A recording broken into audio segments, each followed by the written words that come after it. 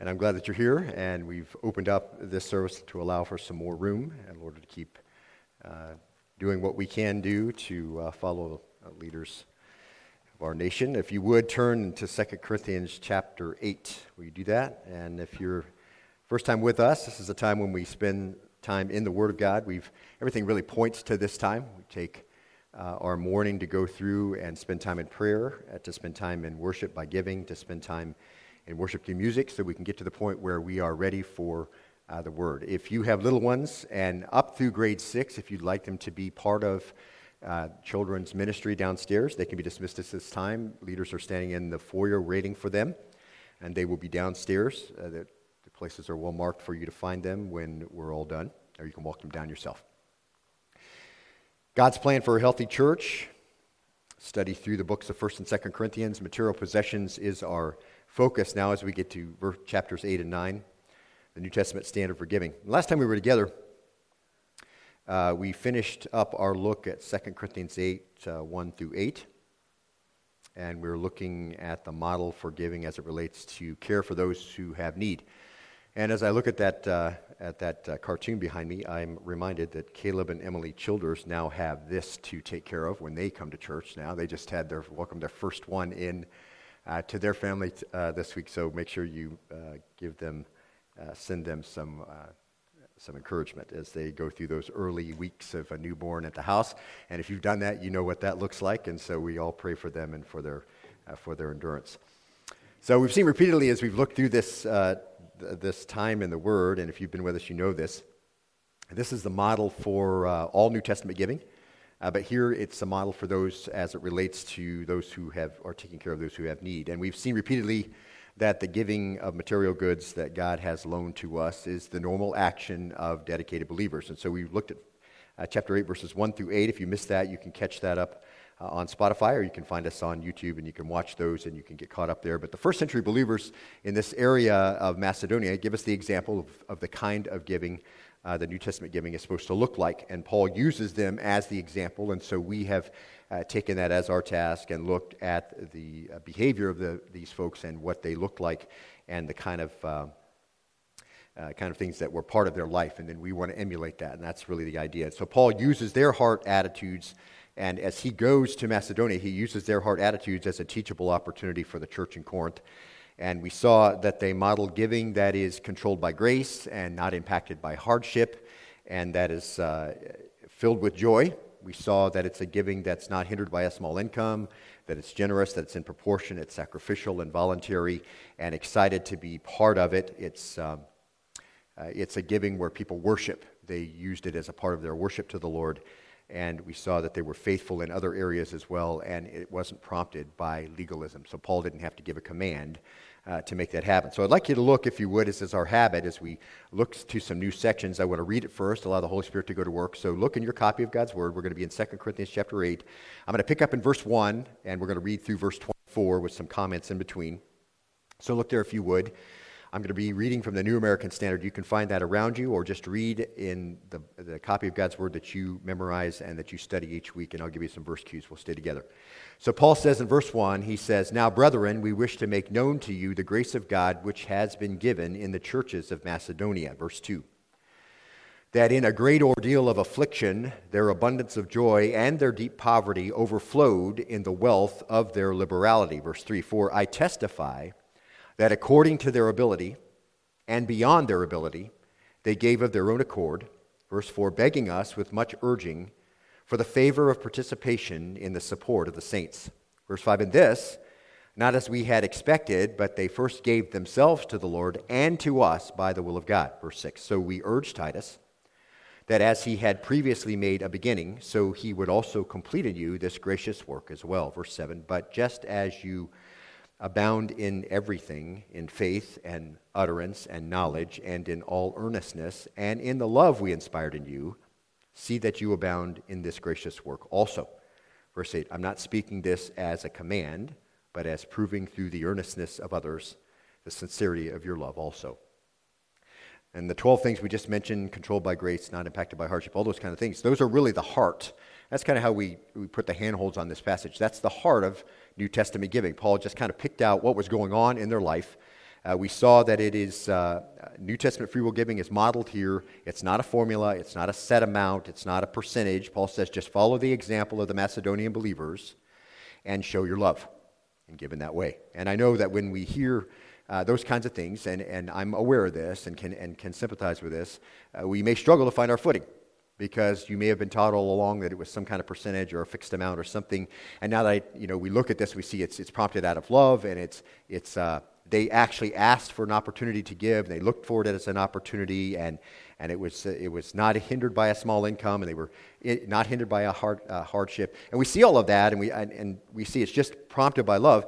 It's kind of hard to find your footing. On the one hand, God's richly given us all things to enjoy, and on the other hand, God's instructed us to be spirit-controlled in our giving and sacrificial, and that we're to give out of love. And as you think about that, grace-controlled living might not be a new concept to you, but it could be that listening to the prompting of the Holy Spirit and then following through, governed by what you read in the Word of God, might be a new experience for some of you. Understanding that we're supposed to act out of what we understand from the Word of God. What does it say? What does it mean by what it says? And then how does that apply to me? And so that might be a new experience. But if you're in the Word, Colossians 3:16, let the Word of Christ dwell in you richly in all wisdom. So if you're in the Word each day, then I would just say, start by doing the small things He's already made clear. And once He sees you're willing to respond, He'll make the next steps clear. Okay? So if you're struggling to find, what do I do here? How do I give out of love? It can be grace-prompted giving. I'm just so used to being comfortable in just giving, and I don't have to do it out of love. I just do it out of duty, or I do it because I've been taught to, or whatever. So my encouragement to you is just begin to change your thinking a little bit, and this is going to prove valuable in every part of your life because you read the Word of God.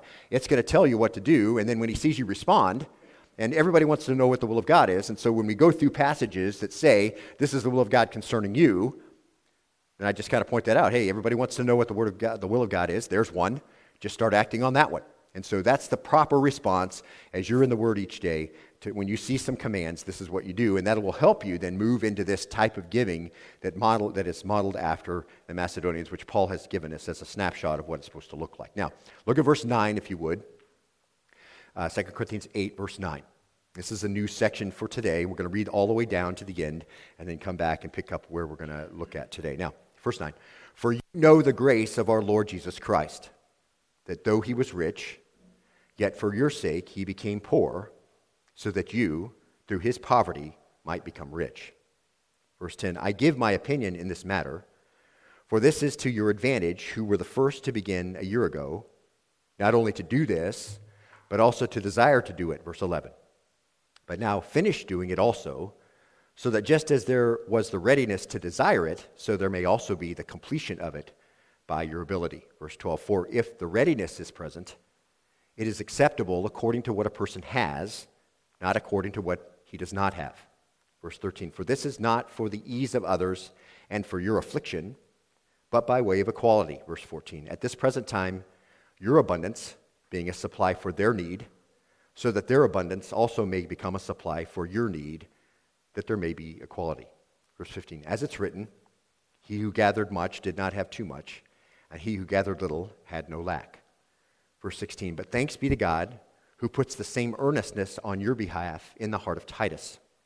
Verse 17, for he not only accepted our appeal, but being himself very earnest, he has gone to you of his own accord. Verse 18, we have sent along with him the brother whose fame in the things of the gospel has spread through all the churches.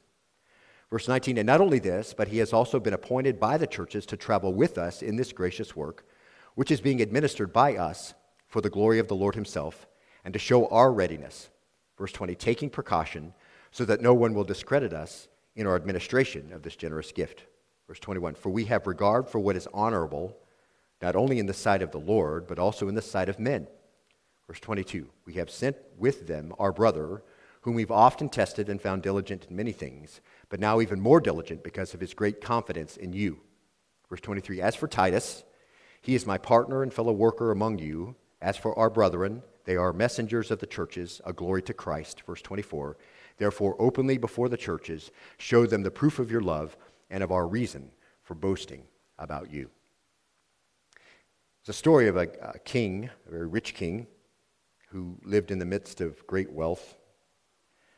King, however, had a heart for people who were poor and they were common. So one day he decided he would dress himself as a poor man and he would leave behind for a time the wealth and splendor that he enjoyed and find the most common of men and make a friend out of him. And the man the king picked was a man who, as part of his job, prepared fires and put them in little containers and took them around the palace and placed them in rooms to keep away the cold. He was always working in soot and smoke and ashes and filth in the basement. And so, making his choice, the king assumed the garments of a common man and made his way down to the basement where this man worked. He found the one who tended the fires and seated beside a large pile of ashes, stoking the fires in their containers and preparing for his rounds. His looks, obviously not that of a king, obscured his identity, and so he seated himself beside the man and began to talk, and over a course of time began to help him with his job. At mealtime, the man brought out some coarse bread and water, and he shared it with his new companion. Later that day, the king left, but the next day he came back, and so it continued day after day, already having a heart for the poor and the common. The relationship he had developed stirred his heart with compassion for this common man, and that compassion and love was demonstrated in the king's faithfulness to come and spend time there day after day, and in the sharing of his difficult life. The king would share during their conversations from the wisdom he had and from his experience, and so this common man opened his heart and loved his new friend, whom he found to be so noble and compassionate and so wise, and whom he thought to be as poor as himself. Finally, after a time, the king realized that he couldn't continue without telling the man who he was, and so he decided that when he revealed his real identity, he would also ask him what gift he would like to receive because they were friends. A day came, and the king came downstairs, as was his habit, and sat down beside the man he had befriended and said, "You think that I'm poor, but actually I am not poor. I'm the king.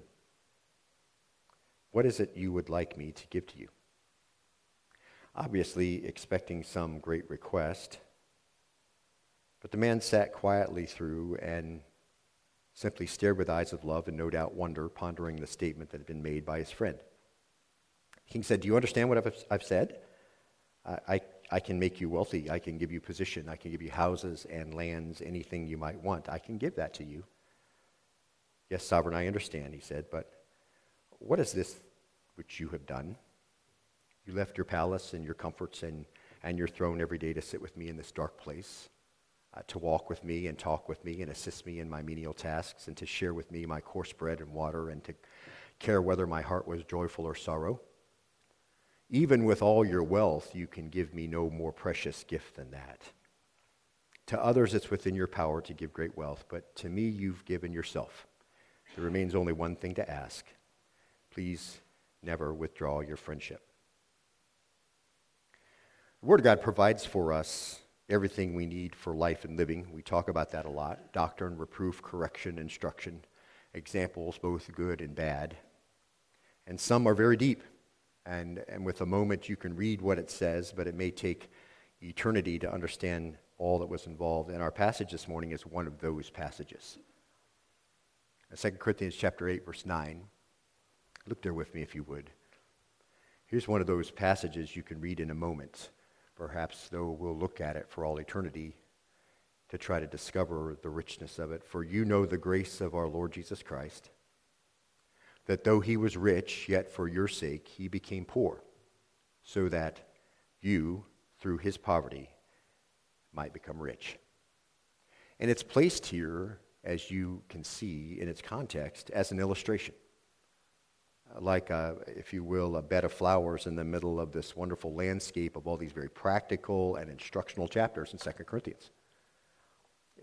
We saw a particular one similar to that back in 2 Corinthians 5:21. You remember it. "He made him who knew no sin to be sin on our behalf, so that we might become the righteousness of God in him." Again, a verse you can read in a moment, but to ponder it will take all of eternity and a mind that needs to be enlightened. The rich in our society very often give to help the poor. We see that often, especially around Christmas time. You'll see it in the paper, and in the news. Large amounts are put in Salvation Army kettles, valuable things dropped in there inconspicuously, and then all of a sudden it's discovered. I remember a check up in Michigan for $15,000 put in one, and it made the news. So we see that often, and we'll see it reported. And or we may see, a large check donated to something, a very large check, so all the names can be clearly seen who's giving what to whom. But very seldom, if at all, does a rich person impoverish themselves in the process. And I think we understand that. In fact, usually their giving makes no noticeable difference to their lives. Over the past weeks, we've been able to see very clearly that love always manifests itself in giving. In fact, Paul points that out, that they're giving out of their love, and he wants the Corinthians then, he uses that as a teachable moment, to give out of their love. And so Paul is teaching this Corinthian church about giving in love and expressing their love in this way, giving to meet the need, and the Holy Spirit has carried him along to the greatest love and the most sacrificial gift, and that's that of Jesus. And the Macedonians are a model, and we saw this over and over again. They are a model for human giving, but Paul goes far beyond them here to the most gracious and the most sacrificial and the most generous giver of all, the type of giving that really eclipses all other giving. If love gives, then this is the greatest love because this is the greatest gift. I look back at verse 9, and so we're going to spend our time today, and it's worthy of the look, and I hope that it inspires worship in you and in humility coming before the Lord and just telling him thank you for all that he has done. But look at verse 9. He starts this way. He says, "For you know." And that really ties us to the previous verse. Look back there, if you would, in verse 8. Paul says this. He says, "I'm not speaking this as a command." So remember that giving this way is not prompted by legalism. So Paul says, "I'm not giving you a command to do this, as proving through the earnestness of others the sincerity of your love also." In other words, I could tell you to do something here, and he certainly had the right to do that. But instead, Paul says, "I just want you to give out of your love." And so it ties that verse is tied now to this next verse. So Paul says, instead of doing it because I command it, which I don't, show your love and give, I don't need to command you to give. You have an example then that exceeds anything I could say. The giving of Jesus provides the greatest encouragement then and impetus to give than any command I could give. So that's what Paul says. He looks at verse 9, he says, "For you know." In other words, you're familiar with what Jesus did. If you're a believer, this is one thing you have to know. This is, in other words, when we see that, this is common knowledge. That's what that means when you say, "For you know." For this is common knowledge to you. And what is it that Paul wants to reinforce that they know? Well, let's look at the rest of it. "For you know the grace of our Lord Jesus Christ, though he was rich, yet for your sake he became poor." So he pulls them out of this very practical teaching to give them an illustration that is beyond their ability really to comprehend, but there's enough that they can know that they can get the point that Paul's trying to make. And here what we see is a very familiar term for us, grace-prompted giving. Grace giving to the churches in Macedonia, continuing this gracious gift as well. Paul tells the church in Corinth, same thing here, same theme. Giving was done in the fullness of time very long ago. It was a grace-prompted giving. That's precisely what Paul says, "For you know the grace of our Lord Jesus Christ." And all New Testament giving is grace giving. And that was how Paul started the passage in verse 1. Remember, "We wish to make known to you the grace of God, which is given to the churches of Macedonia." So he starts that way, and he continues right on through, because anytime there's sacrificial giving, grace is always involved there. It's not duty, it's not obligation, it's not percentage. It's something that's chosen and followed through with out of a heart of love based on the resources that are available. And those are just things we saw in the first 8 verses of this chapter. And this is exactly the same way, and we can apply the exact same things here. And the Holy Spirit carries Paul along to reveal the same truth concerning Jesus. Jesus gave out of a pure love, out of mercy, out of kindness, out of grace, seeing a need and meeting it, just like we saw. Unmerited, chosen giving to undeserving, sinful people, not out of duty, not out of obligation, without double-mindedness. He gave sacrificially out of the resources available, and his infinite gift to us has made us infinitely rich. And this is very important. Paul says that it is the actions of our Savior that illustrate free will giving so completely. That's precisely why it's here. So he says, "For you know the grace of our Lord Jesus Christ." Paul uses the full name in the title. And Paul does this, of course, throughout his letters. More than 65 times when Paul refers to Jesus, he uses the full name and title. And many times, like here, he uses the pronoun our. So he is ours, isn't he? You know our Lord and Savior, Jesus Christ. He's ours too. If you know Christ as your Savior, then you can say that with Paul. because of his gracious work, and that's a great thing to think about, our Savior and Lord Jesus Christ. And he is one of the reasons, this is one of the reasons why the verse is so powerful. It's the full title for the incarnate God given to him because of his person and his perfect work. And just this quick reminder, he is Lord, so he is given the highest command, the highest authority. He's the sovereign because he accomplished the work he came to do. And we see that. Philippians 2:7 makes that so abundantly clear to us. In fact, it just takes in why these names are given and what they mean. And so we'll just read it together.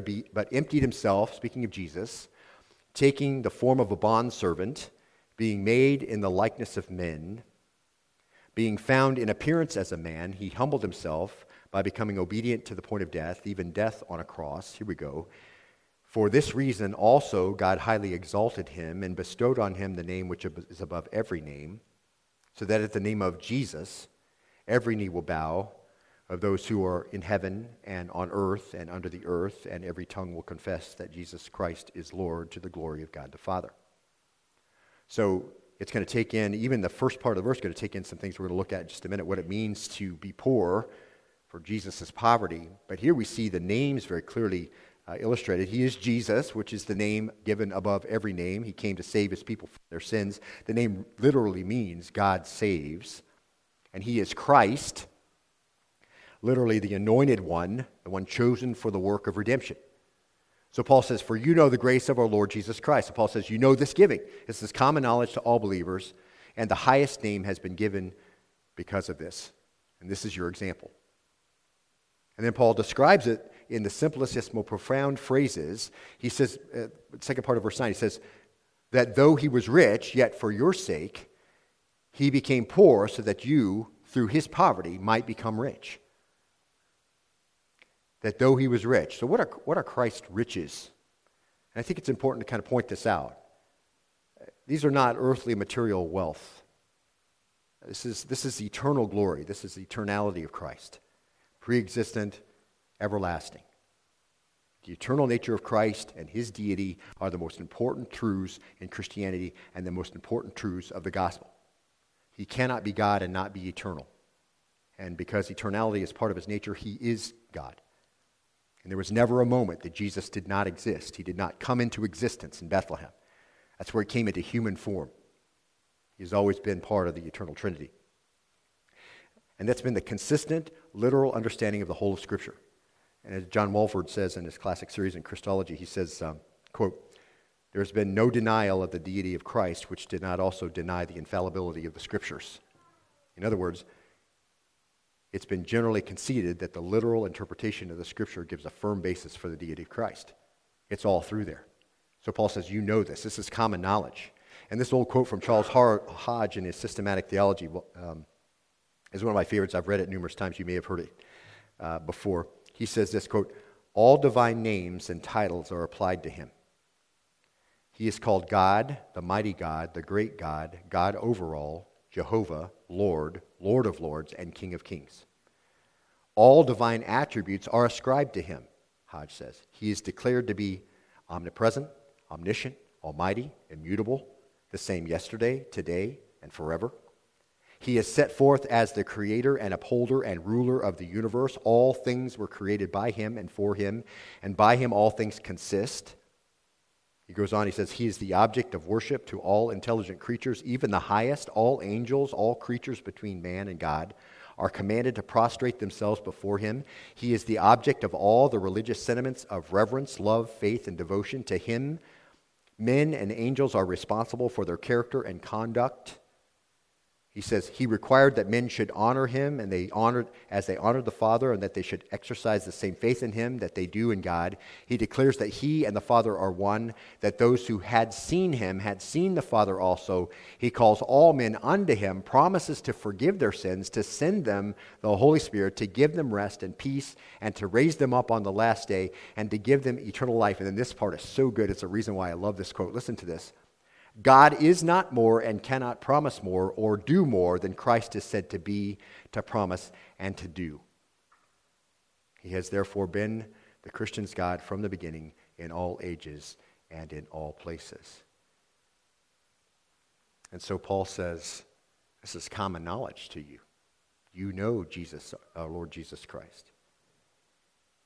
And just a few illustrations of that common knowledge Paul refers to, and that Hodge referred to, of course, Micah chapter 5, verse 2. I hope this is a blessing for you when we read through these.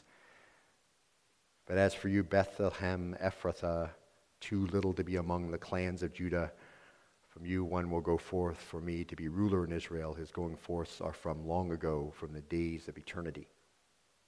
The child that was born there was eternal.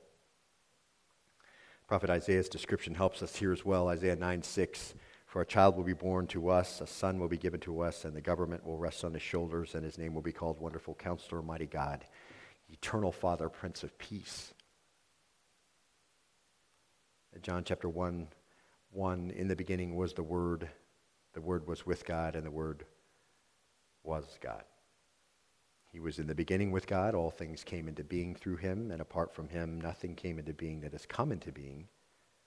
Verse 10, he was in the world, and the world was made through him, and the world did not know him. That's Christmas from a divine perspective.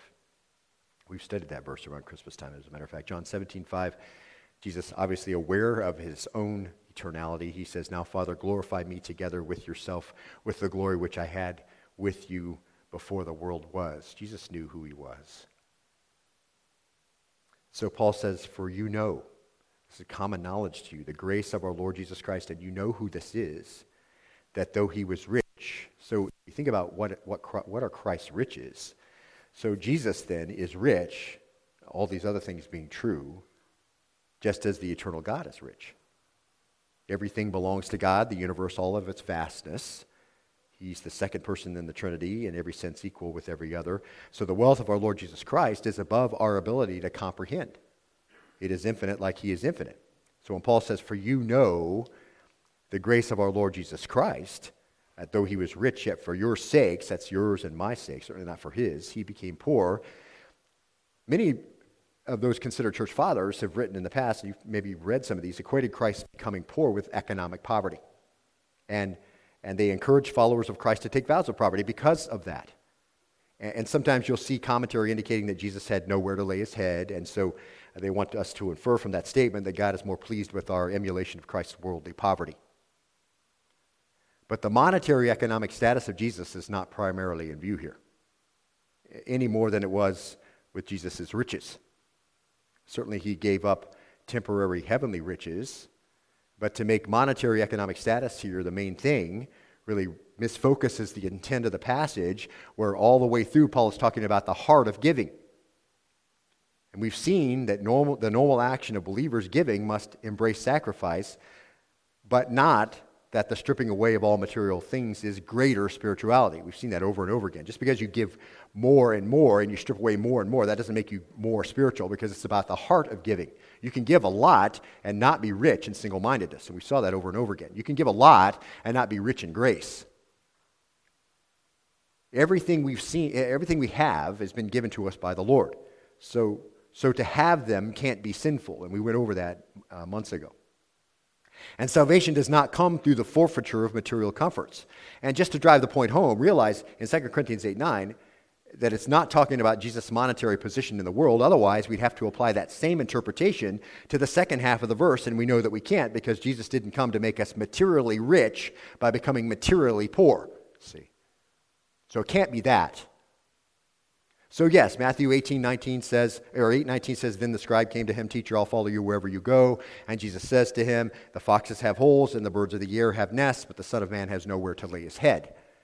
So Jesus was an itinerant teacher, and he did go from place to place, but no doubt he had a home in Nazareth where he grew up, and when he wasn't there, he was staying with friends. And we see in Luke chapter 8, soon afterwards, as he's walking around, he began going around from one city and village to another, proclaiming and preaching the kingdom of God. And the 12 were with him, and also some women who'd been healed of evil spirits and sickness. Mary, who was called Magdalene, from whom 7 demons had gone out, and Joanna, the wife of Chuza, and Herod's steward, and Susanna, and many others who were contributing to their support out of their private means. So he hasn't stripped everything away. We know he stayed from time to time at the home of Lazarus. We see that constantly in the scriptures. He wasn't begging on the street. He had money to pay taxes to get the food and supplies he needed. And remember, they even had someone in charge of the what? Of the money bag. Remember? So in John 12:5 seemed to indicate they had enough to help the poor because the woman came and broke the vial of costly perfume on him, remember, anointing him for his death. And so he says, why didn't we sell it and give it to the poor? So obviously they'd done that before. So there was a normal interchange there. 2 Corinthians 6:10, Paul uses the same language about himself. He says, as sorrowful, yet always rejoicing, as poor, yet making many rich, as having nothing, yet possessing all things. So Paul understands that. They understand this idea. So the emphasis of the verse in Jesus becoming poor is that, mark this, he laid aside his rights and privileges. And now that you know, you have a little snapshot as we look through the Old Testament, he laid aside his rights and privileges, and you understand some of those privileges, and that he is eternal God, as God is eternal. Jesus becoming a man, the incarnation, that's riches for poverty. It is by that poverty that we may become rich. See, there was a price paid for the blessings we enjoy in Christ. Included in that price was, mark this, the cost of the incarnation of the pre-existing Son into a fallen world. And we know from other passages the cost of the incarnation, great though it was, carried with it so much more. There was also the cost of rejection and ridicule and persecution and betrayal and suffering, all culminating in the agony of Gethsemane and the cross. These things come together to make up this full cost of making himself poor. That's what we're talking about when we talk about the grace of our Lord Jesus Christ. That's the sacrifice that we're talking about. Just kind of sum up some of the passages. Made a little lower than the angels, Hebrews 2:7. He had to be born of the seed of David according to the flesh, Romans 1:3. Made in the likeness of sinful flesh, Romans 8:3. No regal form, no splendor, no beauty, Isaiah 53:2. We read that every time we celebrate communion. Born of a woman, Galatians 4:4, had to come to the cross, Colossians 1:20. The giver of life had to die, Philippians 1:8. Luke chapter 18, verse 32, for he would be handed over to the Gentiles and would be mocked and mistreated and spit upon. This is the pre-existing one who created everything there is, one who's worthy of all worship. He's going to be mocked and mistreated and spit upon, and after they had scourged him, they'll kill him, and on the third day he will rise again. Now mark this next passage. This is very interesting. But the disciples understood none of these things, and the meaning of this statement was hidden from them, and they did not comprehend the things that were said. They didn't comprehend who he was at that point. They didn't understand what it was to become poor. They didn't comprehend any of that, giving up his riches for poverty so we could become rich, see. And sometimes, beloved, I don't think we do any better. We forget and we transfer this idea of poverty as something economical because we think that being a man or a woman is a pretty cool thing and we're proud of who we are. And I think that's another reason why Paul kind of stops off here and says, let's really talk about what this kind of grace-prompted giving looks like. Because we've forgotten that we are truly impoverished.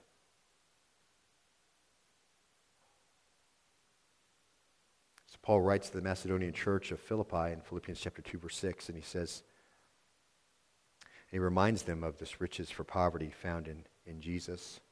He says, who, although he existed in the form of God, did not regard equality with God as a thing to be grasped. In other words, he was in eternity with perfect equality with God, but he didn't hold on to it.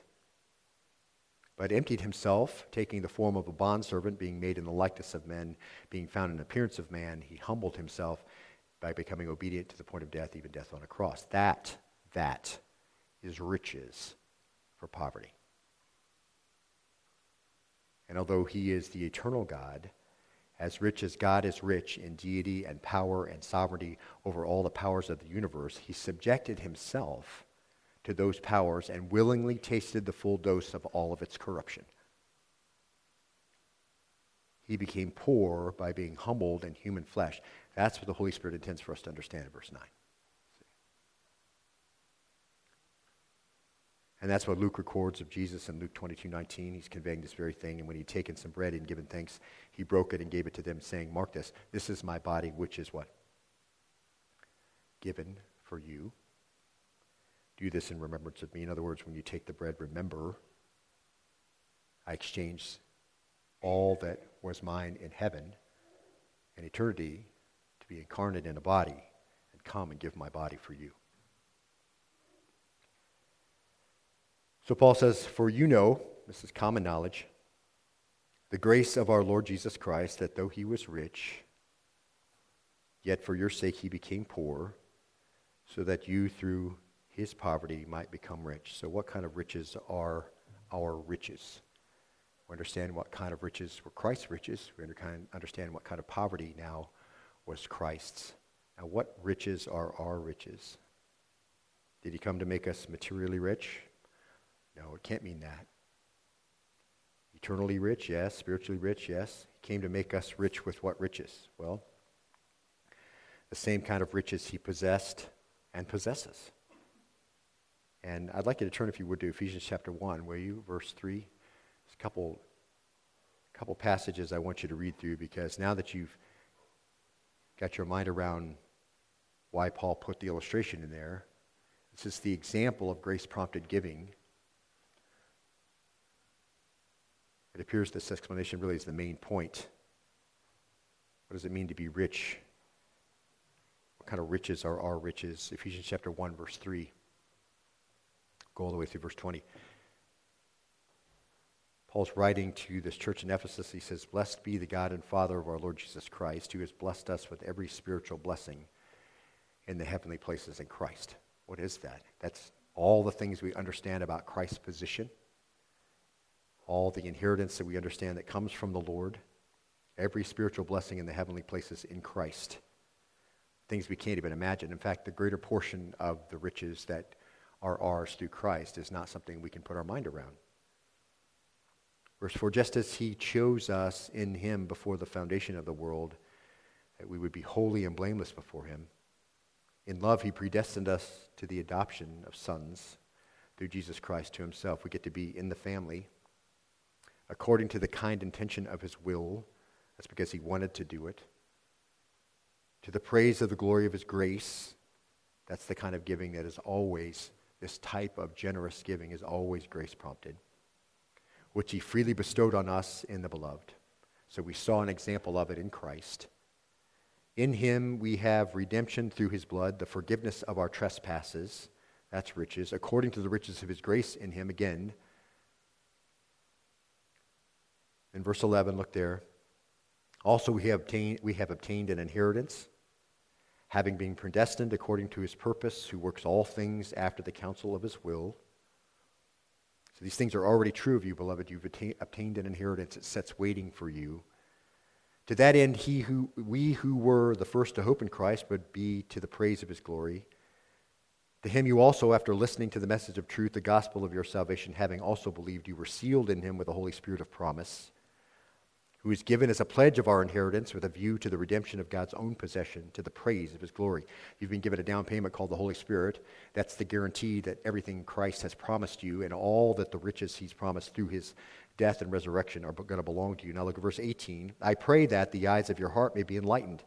So your eyes will be opened and be able to see, so that you will know what is the hope of his calling. Why are you here, beloved? Paul says, I want you to know the hope of your calling. What is it? What are the riches of the glory of his inheritance in the saints? And what is the surpassing greatness of his power towards us who believe? These are in accordance with the workings of his strength of his might, which he brought about in Christ, and then raised him from the dead and seated him at the right hand in the heavenly places. These are our riches because of the incarnation, the suffering, and humiliation. Jesus' poverty made you rich in these things. Look forward to chapter 2, verse 4. Just a few verses forward.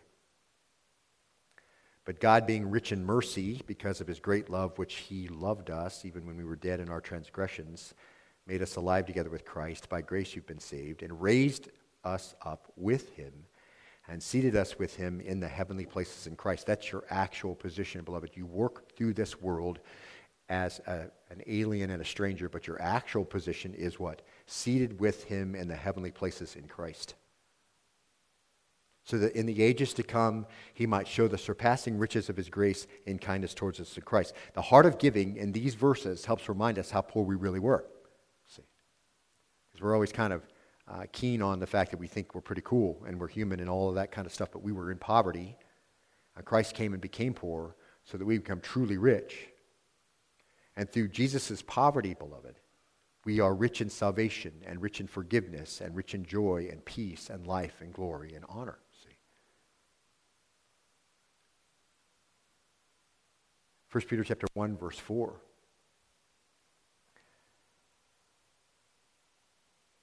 Peter says there's an inheritance which is imperishable and undefiled and will not fade away, reserved in heaven for you.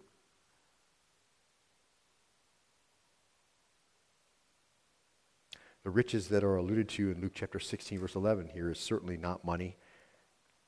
Remember, we looked at this verse a few weeks ago. Therefore, if you have not been faithful in the use of unrighteous wealth, who will entrust true riches to you? True riches, see. Power in ministry, treasure in heaven, ministry to people, spiritual gifts. That's what true riches look like. That's the riches that Christ promises to those who believe. He became poor, emptied himself of all of his rights and privileges, became obedient to death on the cross. That's his poverty. 1 Corinthians chapter 3, verse 21, let no man boast in men, for all things belong to you, whether Saul or Apollos or Cephas or the world or life or death or things present or things to come. All things belong to you. That's true riches, isn't it? That's the blessing of Christ emptying himself, divesting himself of his own riches temporarily to take on the form of a man, to taste our corruption, so that we might be rich. The world, life, death, things present, things to come. This is you. Your identity now is here. And you belong to Christ, and Christ belongs to God. Everything we have that can bless us, we've been given. Our eternal home and all of its glory. The New Jerusalem is ours. His poverty came when he became a man. Our riches came by his willingly emptying him of himself.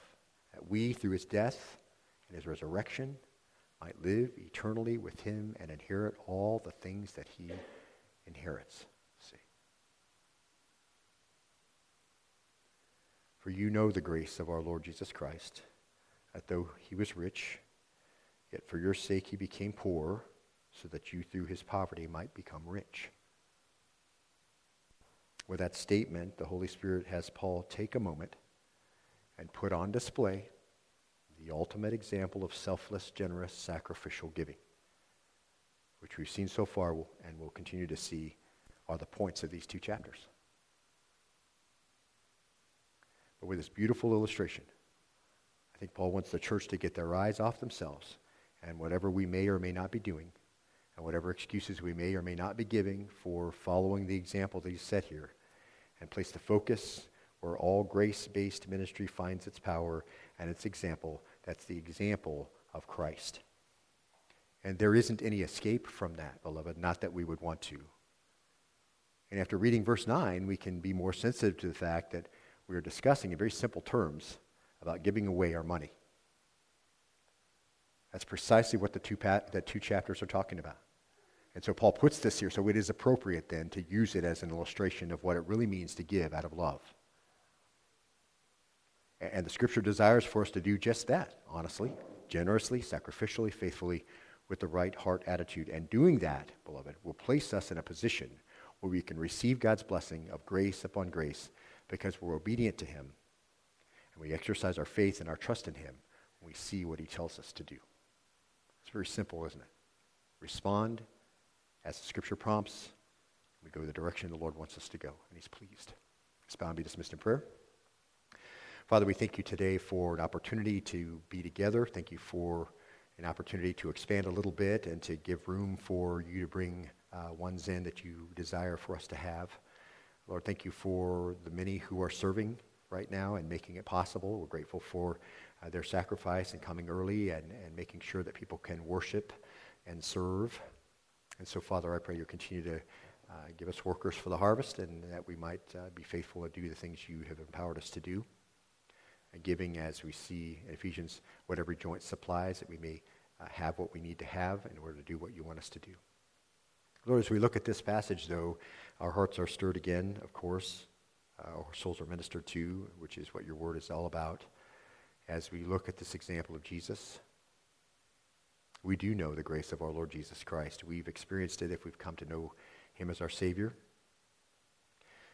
And Lord, if someone sits here and they don't know the grace of our Lord Jesus Christ, and they've not been made rich by his poverty, Father, today is the day of salvation. They might today profess Jesus Christ as Lord. Believe in their heart that God has raised him from the dead. Coming to faith in the one who can save, the one who's always been God, who has all the riches that God has, who's exchanged all of that to make us rich. May today be that day that you place your hope and your faith in Jesus, confessing your sins, repenting of them, and asking for forgiveness, which he gracefully gives.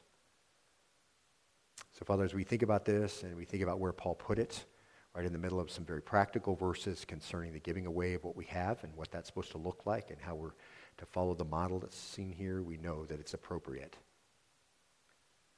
And that, of course, Christ is our example in grace and bearing burdens and all those other things. Well, it should be appropriate here that as the Scripture talks about money more than it talks about heaven and hell combined,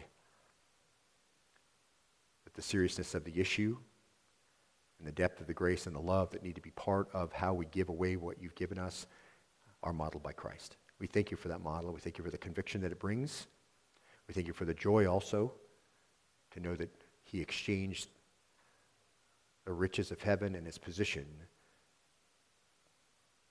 to be made into a man in the likeness of men and to suffer all of our corruption and to be raised and be given a name above every name.